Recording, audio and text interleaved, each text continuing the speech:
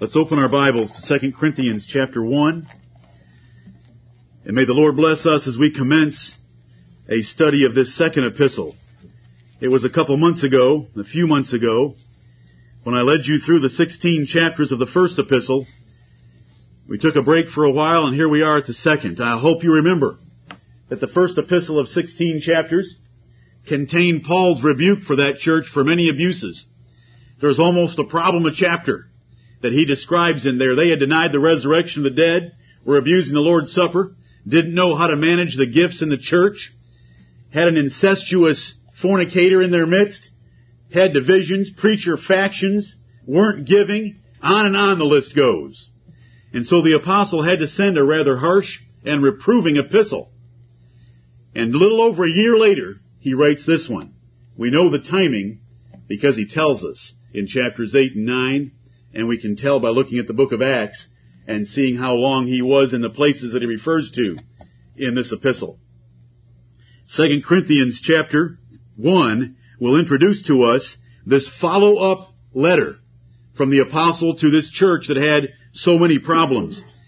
In the second epistle, he'll commend them for making so many changes that they had cleared themselves very well in the matters that he had corrected them for. But on the other hand, in this epistle, we will tell and be able to see very clearly, especially in chapters 10 through 12, that there was still a faction within the church at Corinth that despised Paul. Right. Here's an apostle of the Lord Jesus Christ, a personal friend of Jesus Christ, because Jesus appeared to Paul by himself, right. A miracle worker, a mighty man, knowledgeable in the Scriptures, had dedicated himself to the cause of Jesus Christ, did not have a wife, did not have a permanent dwelling place, was sold out to the cause of the kingdom of Jesus Christ, and yet men despised him. They despised him because of his authority in the gospel, because he preached what ought to be done and what was not acceptable, and men do not like preachers like that. They will get rid of them if they can. And there was a faction at Corinth that disliked Paul, and you will see Paul resorting to boasting about himself, which he despised doing, in order to defend his office and his person against his opponents that were still in the church at Corinth. Right. It's a horrible thing as we get toward the end of this epistle, that the Apostle Paul would have to deal with such enemies in a church like this that wouldn't have anything if it hadn't been for him. Right. Because he was their father, as we read in 1 Corinthians 4, that had begotten them through the gospel. 2 Corinthians chapter 1. I'm going to go rather rapidly. This is a good day in the Lord. Amen. We have a couple of new members to receive this morning. We have the Lord's Supper tonight. And I don't want you to get lost staring at the bark on a tree and have you miss the beauty of the forest of 2 Corinthians chapter 1. Amen. So hang with me. When you first read this chapter, you might think to yourself, well, there's not much in it for me. I believe every word of God is pure. Amen. Every single word of the King James Bible is pure. Right. Given to us by the providence of God for the profit of our souls. Right. And we rapidly approach the day in which will be the 400th anniversary of this blessed, fruitful edition of the Word of God. It's this Bible that made America great when it was preached. Right. And America's fault today is because so many churches have left this Bible to preach other versions that are not sure of their words. Right. We trust every word of God. When Satan tempted Jesus in Luke chapter 4 and said, "You're hungry. Why don't you turn some of these stones into bread?" Jesus said, "Man shall not live by bread alone, but by every word of God." Amen. But if you go to the New Revised Standard Version, or the Revised Standard Version, or the Revised Version, or the American Standard Version, or the New American Standard Version, or any of those versions, those words aren't there. Right. It says, "Man shall not live by bread alone." I don't blame them for getting rid of those words. Since they don't really care about all the words of God, they should have taken those words out, and they did. We have a King James Bible that in Luke 4:4 says, man shall live by every word of God. Amen. And that was a quote from Moses in Deuteronomy. Right. That man shall live by every word of God. So as we come into this chapter, why did I say all that?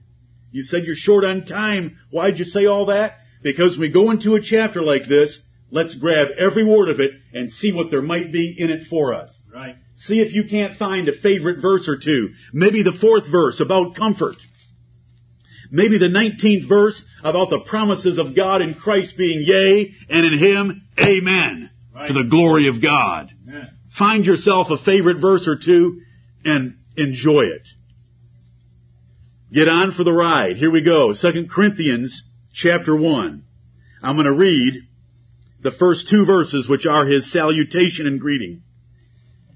Paul, an apostle of Jesus Christ by the will of God, and Timothy our brother, unto the church of God which is at Corinth, with all the saints which are in all Achaia. Grace be to you, and peace from God our Father, and from the Lord Jesus Christ. That's how a man of God opens a letter. That's his salutation. Instead of saying, Dear John, how are you? He says, Paul, an apostle of Jesus Christ, grace be to you and peace from God our Father. He opens all of his epistles this way, except the epistle to the Hebrews, where he didn't want the readers to know that it was Paul writing it. Right. Because Paul generally wrote to Gentile churches. The Jews didn't really like him because he spent all of his time with the Gentiles, so there was some petty jealousy among them about Paul. So when he wrote a letter to the Hebrews, he just starts out with God, who at sundry times and in divers manners, but that's not his ordinary way. This is his ordinary way. And he needs to open his epistle this way, reminding the church at Corinth that he was Paul, that he was an apostle. What's an apostle? An apostle is a special office in the church of which there were only a few, around 15. You say, I thought there were only 12. There were 12. Then Judas gave his up. They replaced him with Matthias, so we have 13. Barnabas is an apostle. We have 14. And there may have been some others that we're not told about in the New Testament. Don't worry about that. It was a special office. To be an apostle, you have had to have seen the Lord Jesus Christ. Right. You had to have all the gifts of the Spirit. You could do anything. You could preach anywhere, in any language, raise the dead and heal the sick.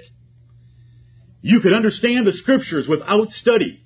You could preach and answer questions. You had the spiritual gifts of the church. Paul, an apostle of Jesus Christ. Because Jesus chose Paul more specifically than any other man. Right. Paul was on his way, Saul of Tarsus, was on his way to the city of Damascus with letters from the chief priest that gave him binding authority that he could take Christians in that city and put them in prison. And Jesus Christ stopped him on that road and made him an apostle. And then Jesus Christ took Paul into Arabia for 3 years, where he taught him personally, as you can read by comparing Acts chapter 9 with Galatians chapter 2. Paul, an apostle of Jesus Christ by the will of God. Men don't choose the office of the ministry by themselves when it's done rightly. Now today, men go to college, they're 18 years old. You know, they just were weaned yesterday. They're 18 years old, they were just weaned. They're sitting in the admissions office and they're flipping through the college catalog. They flip through it and they see religion. Cool. I wonder what majors they offer in religion. Flip a few more pages. Cool. Minister. I think I want to be one. So they pull out their pen, write a check, sign their name, and they're going to get themselves a religious degree and become a minister. But that's not how God makes ministers. God did Paul decide to be an apostle? I think Paul was trying to kill apostles. Right. When I find him getting called to the ministry, he wasn't in some college admissions room. He was on the way to Damascus, and the Lord put Paul in the ministry. There's a lot more that can be said about that from Galatians 1, but we'll just pass it for now. And even in the New Testament, like it is right now, how does a man know that he's called of God to be a preacher? He doesn't do it by dreams. He doesn't do it by feelings, because if we did it by feelings, every man in here should want to be a pastor. Because 1 Corinthians 12:31 says, covet earnestly the best gifts. Don't covet them weakly, Covet them earnestly, the best gifts. And that's a teacher in the church. It's when another man, who is already one, is able to see in you that the hand of God is on you in abilities, and you are able and have the Spirit for doing the job. Remember, God told Moses, because Moses was scared. He went up into the mount, and God showed Moses the blueprint for the tabernacle.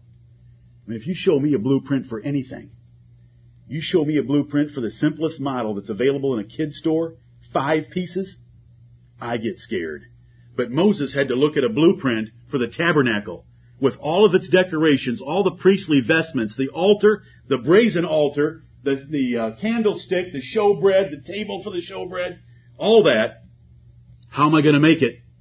God said, see, I have called Bezaleel. Right.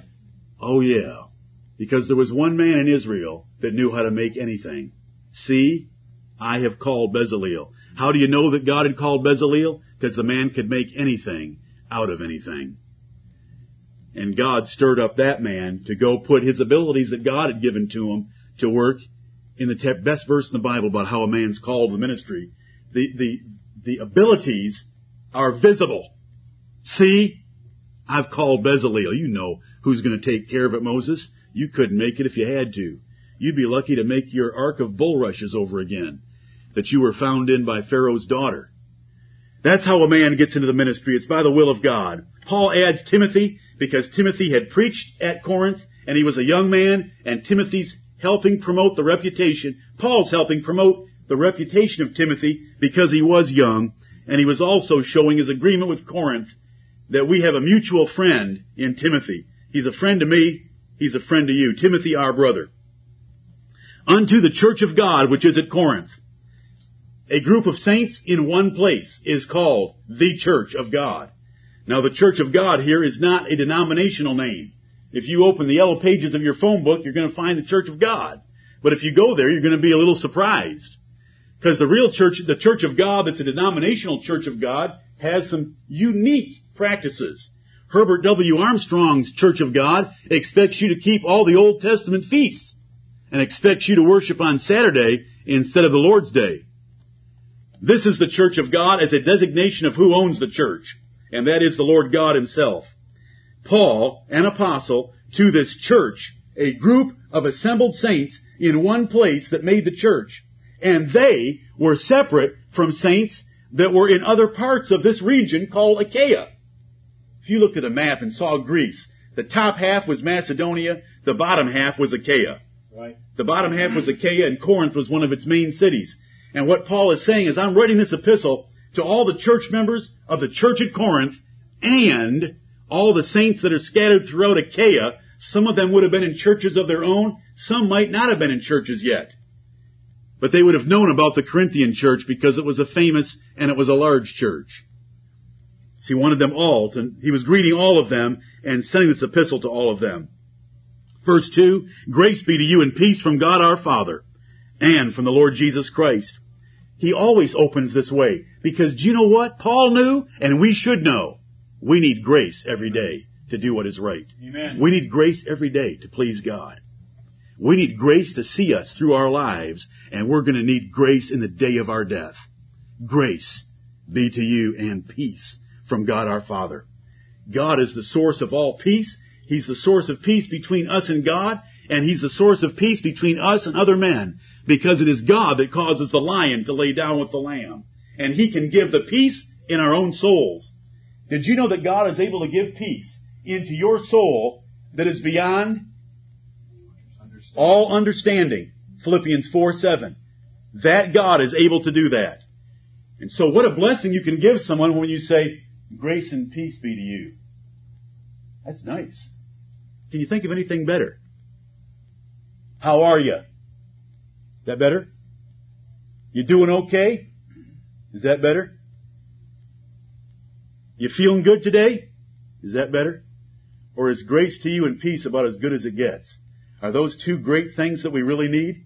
Peace with God, peace with others, and peace in here. Grace with God, grace in how to live, and grace at the hour of our death. Grace and peace be to you from God our Father. God is not just our God. God is our Father. The God of Christians is a Father. Amen. Not a father figure. He is our Father. He begets us by the power of the Holy Spirit in regenerating our heart so that we have a new nature. So He's our Father truly. And He's our Father in the way He treats us as His own dear children. And He has an inheritance waiting in heaven for us. He's God our Father. But grace and peace also come from the Lord Jesus Christ. And so Paul adds Him on at the end of verse 2. Now let me read to you a little bit about comfort, verses 3 through 7. Blessed be God. Could we stop right there and probably develop a sermon from those 3 words? Amen. Blessed be God. I know a man who did, and his name was David. He pulled out his pen one day. He felt the Holy Spirit in his heart and his tongue, and he began to write. Bless the Lord, O my soul, and all that is within me. Bless His holy name. Bless the Lord, O my soul, and forget not all His benefits. Amen. Ever read Psalm 103? He'd make a sermon out of the 3 words, because David and Paul were out of the same pod. David and Paul were so similar in their hearts. But we got to read the verses 3 through 7. Blessed be God, even the Father of our Lord Jesus Christ, the Father of mercies and the God of all comfort, who comforteth us in all our tribulation, that we may be able to comfort them which are in any trouble by the comfort wherewith we ourselves are comforted of God. For as the sufferings of Christ abound in us, so our consolation also aboundeth by Christ. And whether we be afflicted, it is for your consolation and salvation, which is effectual in the enduring of the same sufferings which we also suffer. Or whether we be comforted, it is for your consolation and salvation. And our hope of you is steadfast, knowing that as ye are partakers of the sufferings, so shall ye be also of the consolation. Amen. Amen. Verses 3 through 7. God's ability to comfort. Notice that it says, blessed be God, even the Father of our Lord Jesus Christ. And we know how He's the Father of the Lord Jesus Christ, don't we? He begat a baby in the womb of a virgin. Jesus of Nazareth. Nazareth is where He was born and raised. Jesus of Nazareth, where He was raised. For those of you that want to question that statement, where He was raised, Jesus of Nazareth was begotten by God the Father in the womb of a virgin. That's why we believe God is His Father. We do not believe God is the Father of the divine nature of Jesus Christ. We believe that in His divine nature, Jesus is the Father. Because there are 3 that bear record in heaven, but those 3 are one, and we believe in one God. Amen. Blessed be God, even the Father of our Lord Jesus Christ, the Father of mercies. He is the Father of mercies, the benevolent source of all mercies. He's the Father of them. He gives them out like a father would give favors, candy, treats to his children. And we need those mercies. He's the Father of mercies, and He's the God of all comfort. Comfort is strength. Comfort is encouragement.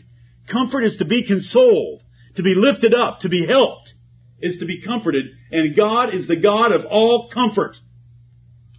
No matter what your situation is today, and you need comfort, God is the God of all comfort. He's the God of strength, encouragement, lifting you up, inspiriting you, heartening you, encouraging you. God is the God of all comfort. And now He's about to explain why we have afflictions and troubles in our lives. Why do bad things happen? For us to learn a lesson so that we can help others. And Paul is talking about himself first. But we're going to draw from it a principle for every one of you. First, the ministry goes through afflictions so that they can learn how to comfort others. Until a minister has suffered some afflictions, trials, sins himself, he cannot serve the people of God as well as he can afterwards. Watch. Paul's talking about himself. He comes to verse 4. Who comforteth us. And that us, Paul, Timothy, and other ministers. Because you're going to be able to see easily as I keep reading that he's not talking about the saints at Corinth yet. He's talking about what he's going to do for the saints at Corinth because of what God has done for him and other ministers. Who comforteth us in all our tribulation. Why?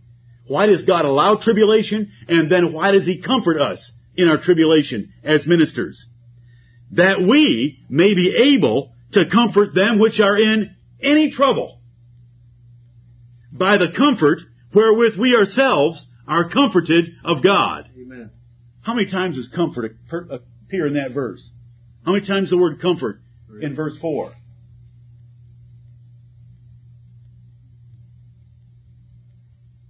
4. 4 times in verse 4 we have the word comfort.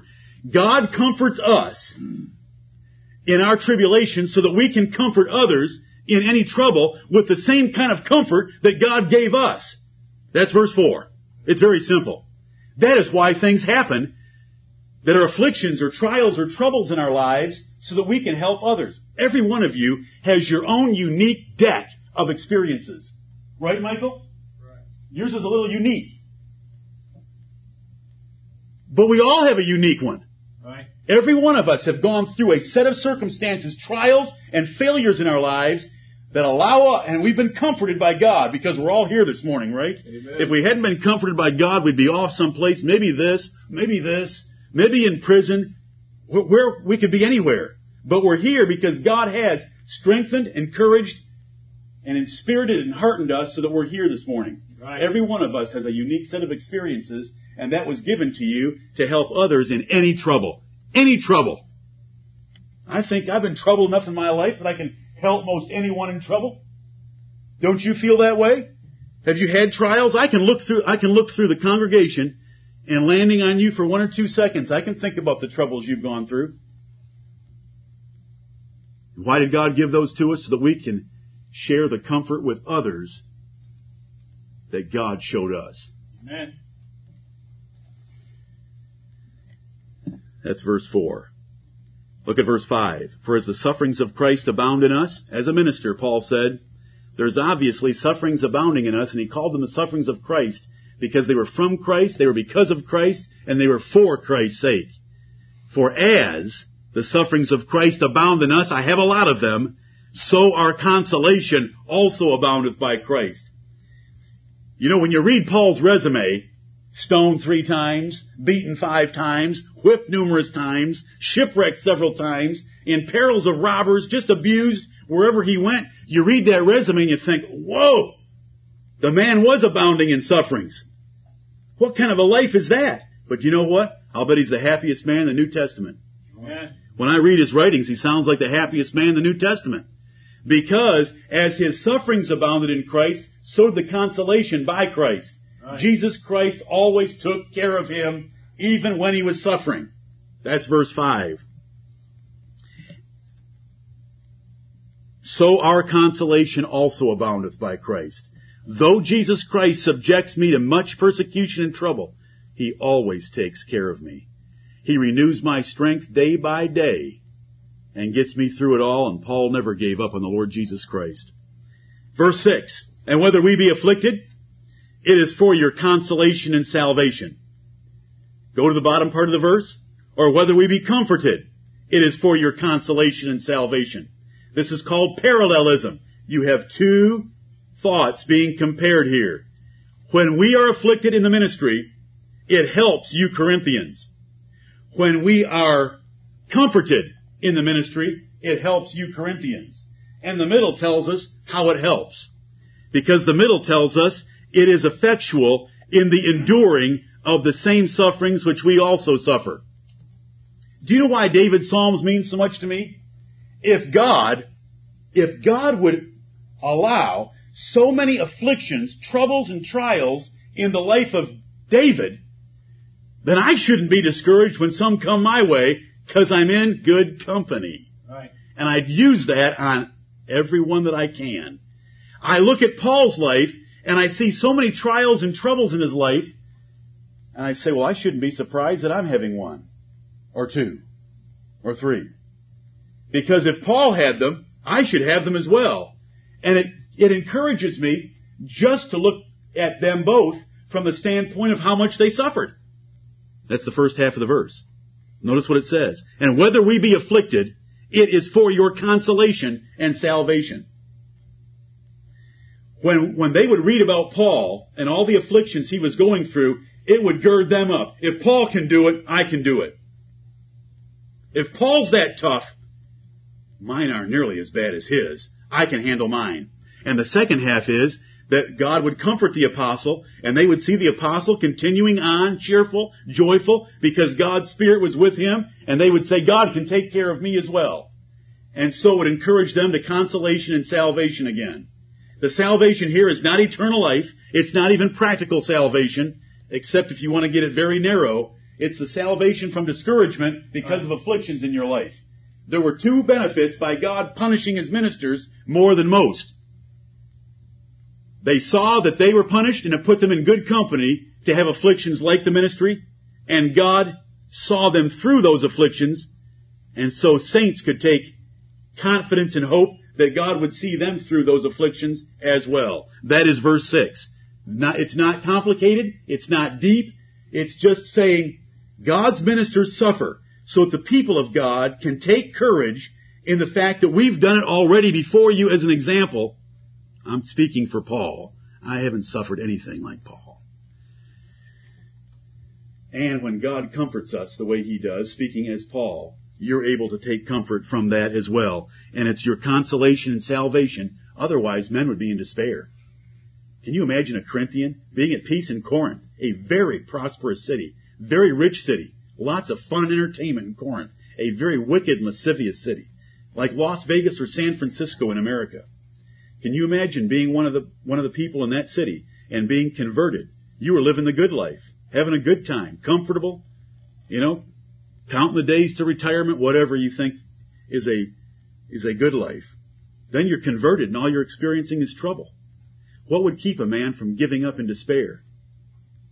The fact that the apostles were going through things worse, and God was delivering them from those things with great comfort and deliverance. Right. And so the saints could do it as well. Amen. Verse 7, here's what Paul had to say about the Corinthians. Our hope of you is steadfast.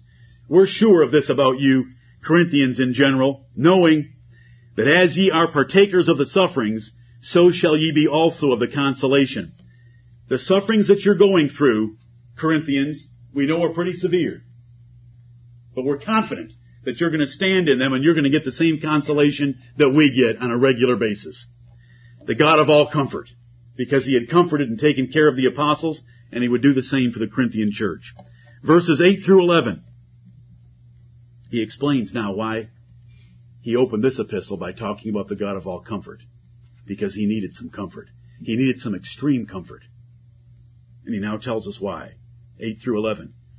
For we would not, brethren, have you ignorant of our trouble, which came to us in Asia, that we were pressed out of measure, above strength, insomuch that we despaired, even of life. But we had the sentence of death in ourselves, that we should not trust in ourselves, but in God, which raiseth the dead, who delivered us from so great a death, and doth deliver, in whom we trust that He will yet deliver us.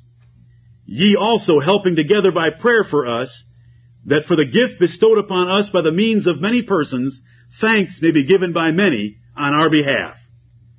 Verses 8 through 11. I want you Corinthians to know that when I was at Ephesus, I got in serious trouble. The trouble was so bad that I despaired even of life. I did not think I was going to survive. I did not think I would live. Let me read to you from Acts chapter 19, just a verse to let you know. Paul's in Ephesus, and here's a verse that pops up in the middle of the chapter. And the same time, there arose no small stir about that way. That way being the Christian way. There arose no small stir. Well, now that's Luke using a figure of speech, meaning it got real ugly in Ephesus. And you read the rest of Acts 19, and it is real ugly. Those people were obsessed with their stupid goddess, Diana.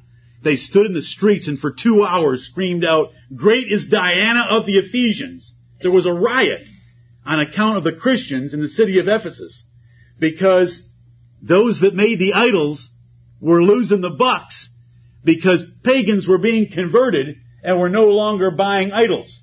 So the craftsmen got together and started a riot. Paul was in the midst of all that. And he says here in 2 Corinthians 1 that we were pressed out of measure. This was beyond description. You know, if you've been pressed hard and he's been pressed harder and they've been pressed hardest, Paul says, I was beyond it all. It was horrible. Pressed out of measure. Above strength. It was beyond what we could endure. Insomuch that we despaired even of life. Now, watch some beautiful wording.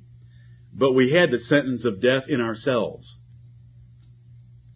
It was just our idea that we weren't going to make it. Now, this is so...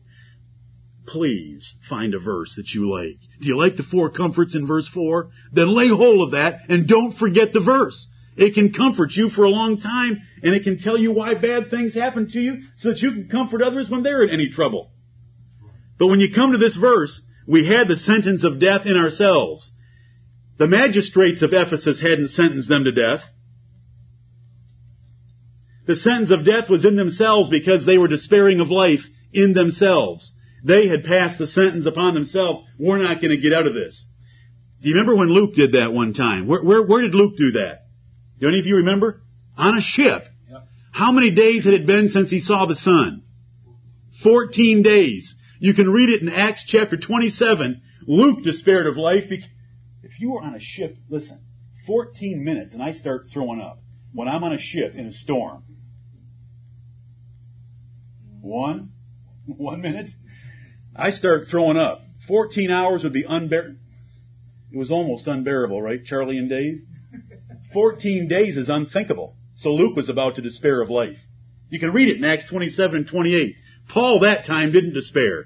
Paul got on deck and said, men, be of good cheer. You know, the deck is weaving all over and Paul says, men, be of good cheer. Break out the bread and let's make sub sandwiches. Because you're going to need to eat for some strength. Because the angel of the Lord appeared to me this night and said that not one of you is going to be lost. Now that is comforting. But here, Paul had despaired of life, and he had the sentence of death in himself. Do you like that? Okay, let me strip for you again in character, in experiences and afflictions. Do you ever say the words to yourself, I can't do it. I just can't get it all done. That's how I talk to myself when I'm getting like Paul. I pass a sentence on myself that I'm not going to get it all done. We had the sentence of death in ourselves. It wasn't in the legal processes of Ephesus. It was in themselves. Right. It was the despairing of life of verse 8. That we should not trust in ourselves, but in God which raiseth the dead. Instead of thinking, I can't get it all done, we ought to say, the Lord can help me get it done. Right. The Lord will help me do it. I can do all things through Christ which strengtheneth me, including surviving the difficulties at Ephesus. Verse 10. He's explained to these Corinthians, we were really pressed in Ephesus. So bad. Worse than anything I can describe to you because there's no measurement of it. But the idea that we were ready to despair was foolish because it was in ourselves because God saved us. Who delivered us from so great a death and doth deliver, in whom we trust that he will yet deliver us. God saved me from death in Ephesus. God continues to save me from death in every city that I go to. And God will always save me from death and trouble and deliver me as he always has. And till the very end of Paul's life, the last words that Paul wrote in 2 Timothy chapter 4, after he had appeared before Caesar, he said, no man stood with me, but the Lord stood with me. That verse right there, verse 10, is often quoted to be appealing to several phases of salvation. Like the legal phase, He delivered us from so great a death. He doth deliver, the ongoing intercession of Christ, and in whom we trust that he will yet deliver us final glorification. There aren't three phases of salvation in that verse. All the deliverances and all the deaths here are the deaths of persecutors against Paul. Physical dying. Look at the context. We let the context rule. Is it true that God has saved us legally, and He's saving us now by His life in heaven, and He's going to save us at the great day of judgment? Are those things true? Absolutely. But this verse is not teaching them. Now, if I use this verse to teach them, I could preach a great sermon from that verse, 10, because I've got three kinds of death there. I've got a verse, and I've got the truth, but I'm using the wrong verse for the truth. And that is the first step to heresy, and we don't do that. We do not use a verse out of its context. A verse out of its context is a pretext. Paul is not teaching about the three phases of salvation in this verse. He's talking about God delivered me from death at Ephesus. He keeps delivering me from just about every city I visit from death, and He's going to keep delivering me. And he gets to the end of his life, and he says, God delivered me again when he was before Caesar. Verse 11, and you Corinthians help me in all this. You help this. Ye also helping together by prayer for us, that for the gift bestowed upon us by the means of many persons, thanks may be given by many on our behalf. What does that verse say? That verse says God delivered us in answer to your prayers, and it was by the means of many people praying for us that the gift from heaven, which was deliverance from death, because we couldn't trust in ourselves because it was beyond our strength, it was a gift from heaven that saved us from death, was bestowed by God by the means of many people praying for us, and now those many people ought to thank God on our behalf. That's verses 8 through 11. Verses 12 through 14. Paul's going to appeal to the integrity of his ministry. For our rejoicing is this, the testimony of our conscience, that in simplicity and godly sincerity, not with fleshly wisdom, but by the grace of God, we have had our conversation in the world, and more abundantly to youward. For we write none other things unto you than what ye read or acknowledge, and I trust ye shall acknowledge even to the end. As also ye have acknowledged us in part, that we are your rejoicing, even as ye also are ours in the day of the Lord Jesus. These three verses, Paul's moving now. He's leaving comfort, and he's leaving his tribulations to say, I can promise you Corinthians, our rejoicing, Silvanus, Timothy, and I, the way that we live and the way that we preach is in simplicity. It's straightforward. It is honest. It is not hypocritical. It is serious. It is one mind for one goal at all times. That's the way we've lived, and that's the way we've preached. And in sincerity, we have an honest, righteous, holy desire for your well-being. That is how we have conducted ourselves with all men, and especially how we conducted ourselves in Corinth. Because he said, we did this in the world and more abundantly to youward. The last part of verse 12. He said we did not do it with fleshly wisdom. We did not come in with flattering speeches. We did not try to win you by friendliness. We came in and preached the gospel of the grace of God, leaving the results up to the grace of God. Hasn't he said that in other places as well? Like 1 Corinthians 2, where he said, I determined not to know anything among you save Jesus Christ and Him crucified. And I chose not to use any of the words of man's wisdom, but just simply to preach the gospel of Jesus Christ and let God give the results. I didn't use the winning ways of men to move congregations, but simply preaching the Word of God. And that's the way I've lived, and I've done it toward everyone. But if there's any church I really did it toward, it was you Corinthians. Paul was an apostle. Do you think he could discern that he might have problems at that church? Yeah. Do you think a church that was given over to lascivious living like the Corinthians were might need an extra example?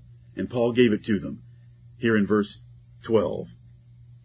But by the grace of God. I did everything by the grace of God. I just laid it out there, straightforward, simplistically, not looking like I was making efforts to win men. Trusted the results to the Lord. You get the right kind of results that way.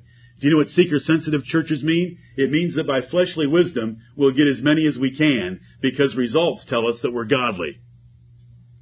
That's how churches measure themselves today. The bigger is better. Obviously, the Lord's with us because, look at, we grew from 4,000 to 5,000 members. Obviously, the Lord's with us. The Bible tells us in 1 Timothy 6:5 that is the very opposite way of reasoning. Right. But godliness with contentment is great gain. Gain is not godliness. Godliness is gain.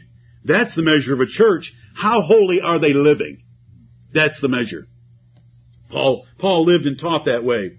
Verse 13, for we write none other things unto you than what ye read or acknowledge. There's no double message, no secret meaning in my words. We're just straightforward, in your face, blunt, direct, obvious, clear. What you read that's all we meant. Don't read between the lines. Amen. Where was Corinth?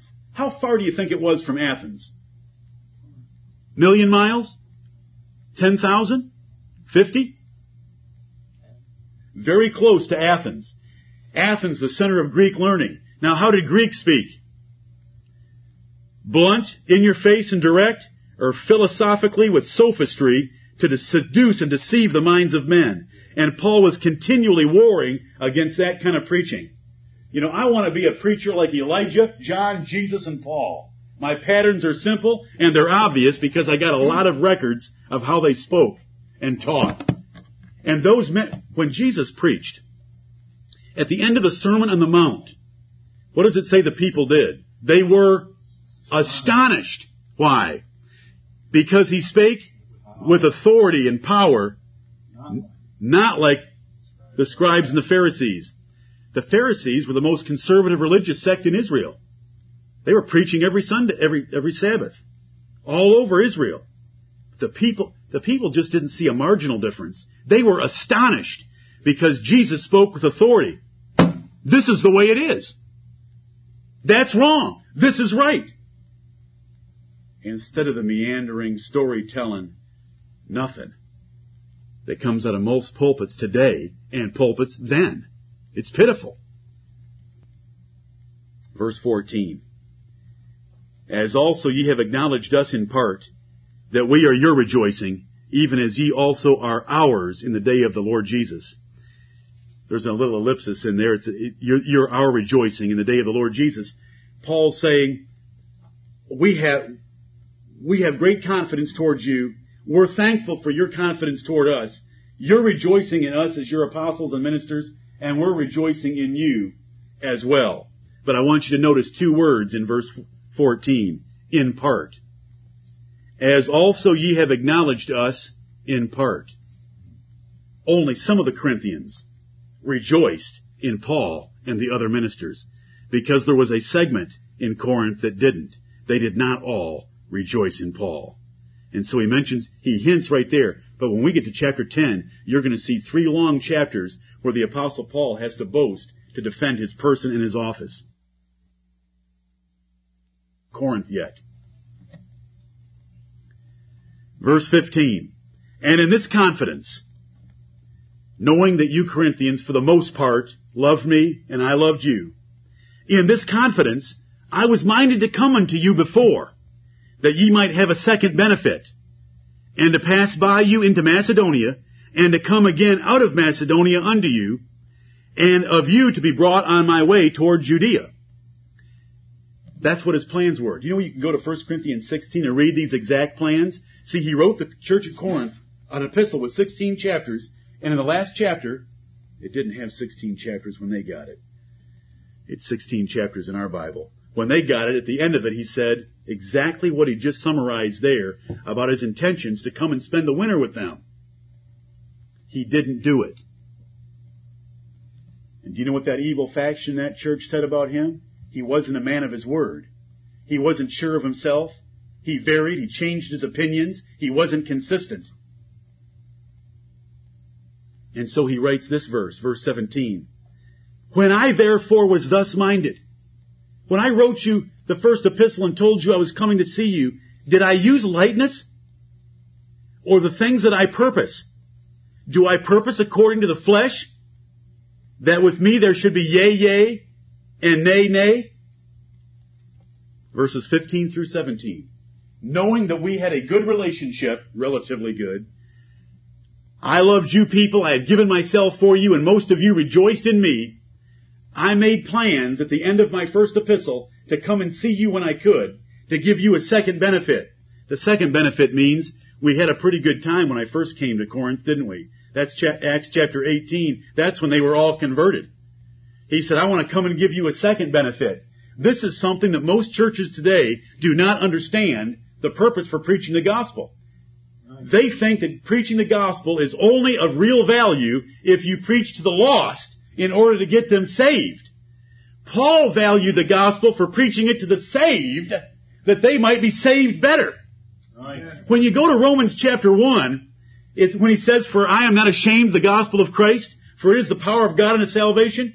Go back and read the 8 verses before that. He says, your faith is spoken of throughout the whole world. So, as much as in me is, I want to come and preach the gospel to you that are at Rome. Amen. That I can impart unto you some spiritual gift, and that we might mutually encourage each other by the faith that is in you and the faith that is in me. Do you know what the only verse they ever quote from Romans 1 is? Ever. Where's my picture? Ever. Right, Dad? Only one verse out of Romans 1 do they ever quote. Right. Verse 16. And verses 8 through 15 say that everything he's saying about the gospel is he wants to preach it to the saints that were in Rome, because they're the ones that would appreciate it. Right. Why do you want to preach the gospel to those that are lost? Do you know what 2 Corinthians 4 is going to tell us? They're blinded and they can't see the gospel. The gospel is foolishness to those that are perishing. People on their way to hell that are not born again, the gospel is a ridiculous joke. But to those that are saved, 1 Corinthians 1:18, they love it. It's the power and the wisdom of Christ, of God in Christ. So that's what he meant in verses 15 and 16. I had good plans, good intentions. I was going to come and see you. I've changed my mind. I didn't make it. Verse 17, there are some of you that are accusing me of being inconsistent and not a man of my word. And so I ask you, when I therefore was thus minded, did I use lightness? Did I just flippantly put in my last epistle that I'm going to come and see you? Did I just purpose in my flesh that that's what I was going to do? Was I only resting in my flesh? Am I a fleshly person that cannot keep my commitments? And the yea, yea, and nay, nay, what does that mean? Here's what it means. Someone comes up to you and says, hey, are you going to play volleyball on Saturday? Yeah, I'm going. Yeah, I'm going. Yeah. Are you with me? Then someone else comes to you a day later that has a little different slant. They're not going to go on Saturday. Are you going to go play volleyball on Saturday? No, I don't think I'm going to go. So you're a yeah, no, nay person. You change your mind. You change your mind to suit the circumstances. Yeah, in the flesh, I'm going to do it. No, I've changed my mind. I'm not going to do it. That's what those words mean at the end of verse 17. A man who changes his mind, does not keep his word, is not constant, and is not fixed on one goal so that when he says something, he does it. They were accusing Paul of that, and he's answering it with 3 questions. Did I use lightness when I told you my plans? 2, did I purpose in the flesh when I made my plans? Number 3, am I just some man that says yes on one occasion and no on another occasion for the same thing? We know the answer to those 3 questions. Paul was not like that. Paul was a man of his word. And Paul did not use lightness. And Paul did not purpose things in the flesh. He's going to tell us in just a minute why he didn't go to Corinth. But he transitions right now to play off, and this is Paul's method so many times. Since he's used the words yea, and nay, nay, he's going to play off those words for our benefit for about 3 verses. Watch this. Verse 18, but as God is true, Paul swears, that is an oath. He is confirming his word. But as God is true, swearing by the person of God and his truthfulness, our word towards you was not yea and nay. We did not say yes one day and no the next, nor were we confused, nor did we send a mixed message. You knew exactly where we stood and what we believed and what we taught and what we were intending to do. But as God is true, our word toward you was not varying like that with a yes and no. And I love verse 19. For the Son of God, Jesus Christ, who was preached among you by us, even by me and Silvanus and Timotheus, was not yea and nay, but in him was yea. And for all the promises of God in him are yea, and in him amen, unto the glory of God by us. Amen. Verses 19 and 20 are glorious verses. And Paul gets to them by transitioning off a verse in verse 17 where he's talking about himself being a yes and no kind of a guy, confused, mixed messages, not certain of himself and not keeping his word. He transitions off of that, playing off the word yea and nay, to present the gospel of Jesus Christ and what it's like. Because the Son of God, Jesus Christ, who was preached, is not yes and no. It is all yes. Yes, this is the way it is. Yes, he was born of a virgin. Yes, he lived 3.5 years and did good and performed miracles. Yes, he died on the cross and was buried by the Romans. Yes, he rose after 3 days and 3 nights. And yes, he sits in heaven. And yes, he's coming again. It's all yea, and in him, amen. Right. The word amen means, be it so in truth. It is so, really, verily, truly. And so the preaching of the gospel of Jesus Christ are the facts of the gospel, and they are all yes, and they are all certain by yea, and in him, amen. Every promise you read in the Bible, you can trust it. It is truer than gravity. Whether it's the first verse in the Bible that says, in the beginning God created the heaven and the earth. Right. In the Lord Jesus Christ, who created all things by the word of his power, it is yea. God created all things in the beginning, and in him it is amen. That's how we're to read the Bible and understand the whole gospel. From the beginning of Genesis to the end of Revelation, every promise of God in Christ is certain. It is yes. There is no varying in it. Listen, the Bible tells me about the God that we worship, that there is not even the shadow of turning in him. James 1:17. He doesn't. Have I ever promised any of you something and didn't do it? I'm sure. But you know, with him, there isn't even the shadow of it. Right. You know, there's my shadow. Now, how much is that of me? Hardly anything. It's just a shadow. With God, there's not even the shadow of turning, James 1:17. Amen. He is absolutely certain in all that he has promised and all that he's going to do for us in Jesus Christ. And Paul, though he's talking about why he didn't come to Corinth at the appointed time that he had given them in the first epistle, runs off for a little bit to lift up the gospel of Jesus Christ. Don't accuse me of being a vague person, because when I was with you and Timothy was with you and Silvanus was with you, we taught you that the promises of God in Christ are yea, and in him are amen, to the glory of God. If God was ever not to keep one promise, would that ruin his glory? Absolutely. Will God ever lose any glory? No. Will he ever give glory to another? No. He's going to get it all. And he's going to get us all there. That's why, nevertheless, the foundation of God standeth sure, having this seal, the Lord knoweth them that are his. Amen. He's going to get every single one of us there. All to the glory of God. Amen. Because all the promises of God in Christ are in him, yea, and in him, amen. Not in Paul, in him, Jesus Christ. Verses 19 and 20 ought to be some of your favorite verses from chapter 1. Verse 21, now he which establisheth us with you in Christ and hath anointed us is God. You Corinthian brethren, we are together. God has established us on a foundation of absolutely sure promises. Do you know where our salvation rests? God has said he would save. That's where it rests. God's promises in Christ that he would not lose one of them.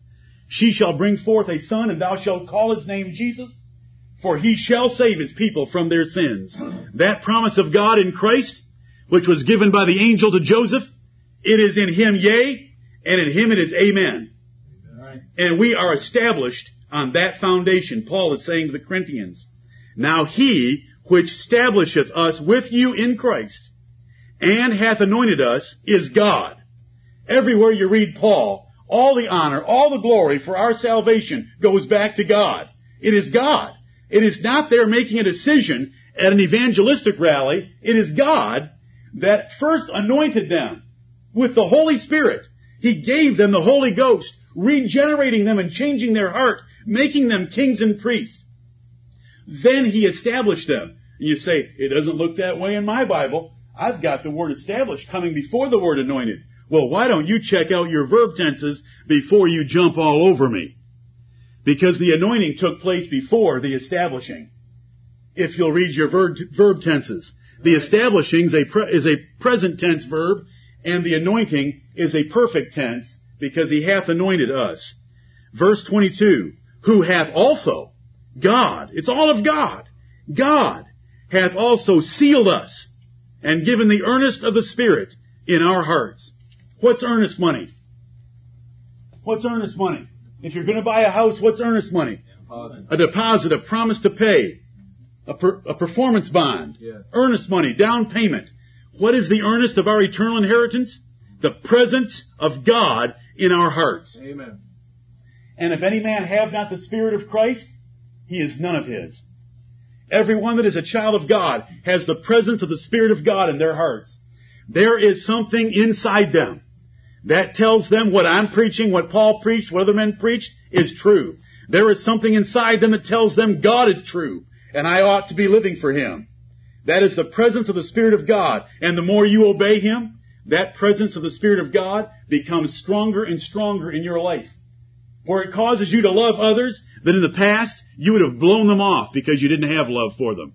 It gives you joy that in the past you wouldn't have had because you were depressed and angry all the time. It gives you peace that you didn't have because you're bearing the fruit of the Spirit.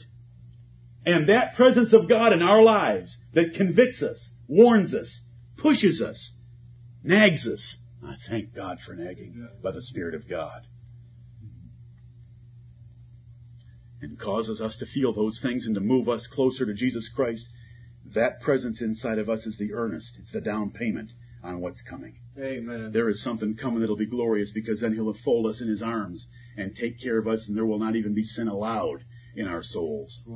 He will purify and purge us and glorify us in heaven. But right now we have the down payment by that powerful presence in us. And if you say to me right now, I don't have a powerful presence in me, we have two situations. Either you're not born again, or two, you've been living kind of a carnal, worldly, sinful life. And when you do that, it quenches and grieves down the Spirit of God, so you don't know that you have Him. But I'll tell you, if you'll give yourself and dedicate yourself to the worship of God and obeying His Word, you will have flowing out of you rivers of living water. Amen. You will have a presence. And every one of us knows that it ebbs and flows depending on how well we fight our war that day. Right. Mm-hmm. That's the earnest. That's verses 21 and 22. Now, I want you to know that the yea, yea, and nay, nay up in verse 17, Paul was explaining why he hadn't come to Macedonia, because his enemies in this church were accusing him of being an inconsistent man who could not be trusted for his word. He used yea and nay to get off on the glorious promises of God in Jesus Christ, verses 18, 19, 20. Then our seal and the earnest of our inheritance and our anointing and our establishing in verses 21 and 22. He's taken it aside, sort of. Now he comes back in verses 23 and 24. Why didn't I come to Corinth? I'll tell you why. Now I'll tell you why. Verse 23. Moreover, I call God for a record upon my soul. Now that is an oath. That is quite an oath. I'm about to tell you something, and I want you to know that it is absolutely true, and by that I appeal to God as a record on my soul, that that's what I was thinking then, and that's what I am telling you now. It is the truth as to why I haven't come to Corinth yet. Moreover, I call God for a record upon my soul, that to spare you I came not as yet unto Corinth. The reason I haven't come to Corinth yet was to be merciful, was to give you a period of time where you could take my first epistle and put it into practice. Because if I would have come immediately upon the heels of that first epistle, I was so worked up, I would not have spared you when I got to Corinth. I would have tore into you for all your abuses that I listed in the first epistle. That's why I'm not there. It's not because I'm inconsistent. That's from your little minds. That's from proud men who want to sit in judgment on a man as great as the Apostle Paul and say he's inconsistent. I get defensive for my brother Paul. Amen. Studying this chapter, I got very angry that people could sit and judge a man as great and as sacrificial and as selfless and as loving as the Apostle Paul. And saying he doesn't keep his word. You better be thankful he hadn't kept his word, brother. Because if he'd have got there, he wouldn't have spared you for sure. Amen. That's why he didn't come, because he was being as wise as a serpent and harmless as a dove. Right. He was practicing the mercy and truth that his brother David had taught him. Amen. Is 1 Corinthians 15, the epistle of 1 Corinthians, is it mercy or is it truth? It's truth. That he waited a year before he came is mercy.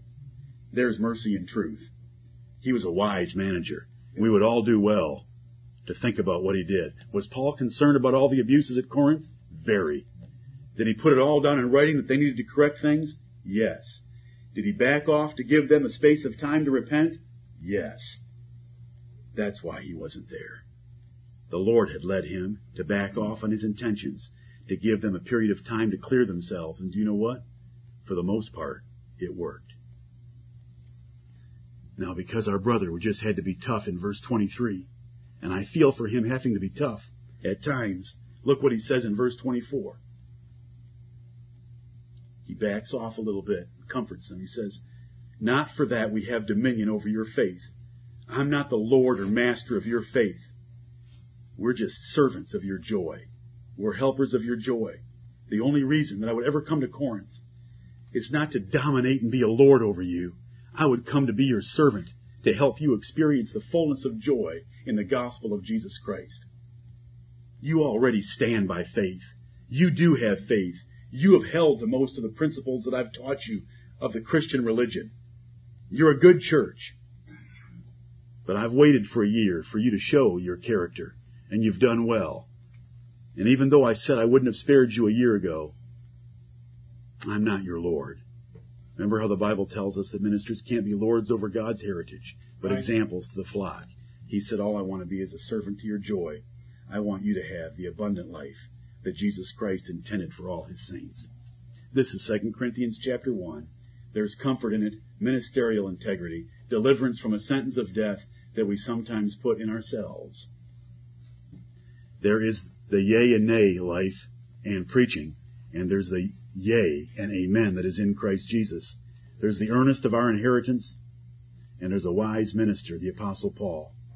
I hope that I've opened up this chapter well enough for you that you can sit down and read it now and know what 2 Corinthians chapter 1 means, and within its words can find comfort for your soul. This is the word of the Lord, and God chose to put this chapter in the Bible for us to understand. And I hope that we've done that this morning. May the Lord bless the preaching of his word. Amen.